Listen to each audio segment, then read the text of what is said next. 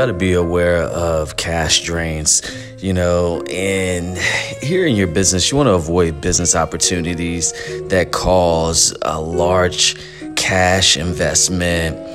And if you don't have the money saved, it's probably best that you just don't get involved in it, because you don't want to, look at your business in the long term and say, well, damn, bust your budget just because you're looking at a chance to get started. Don't go into debt trying to acquire more assets just based on you starting a business. That's not why you start a business at all.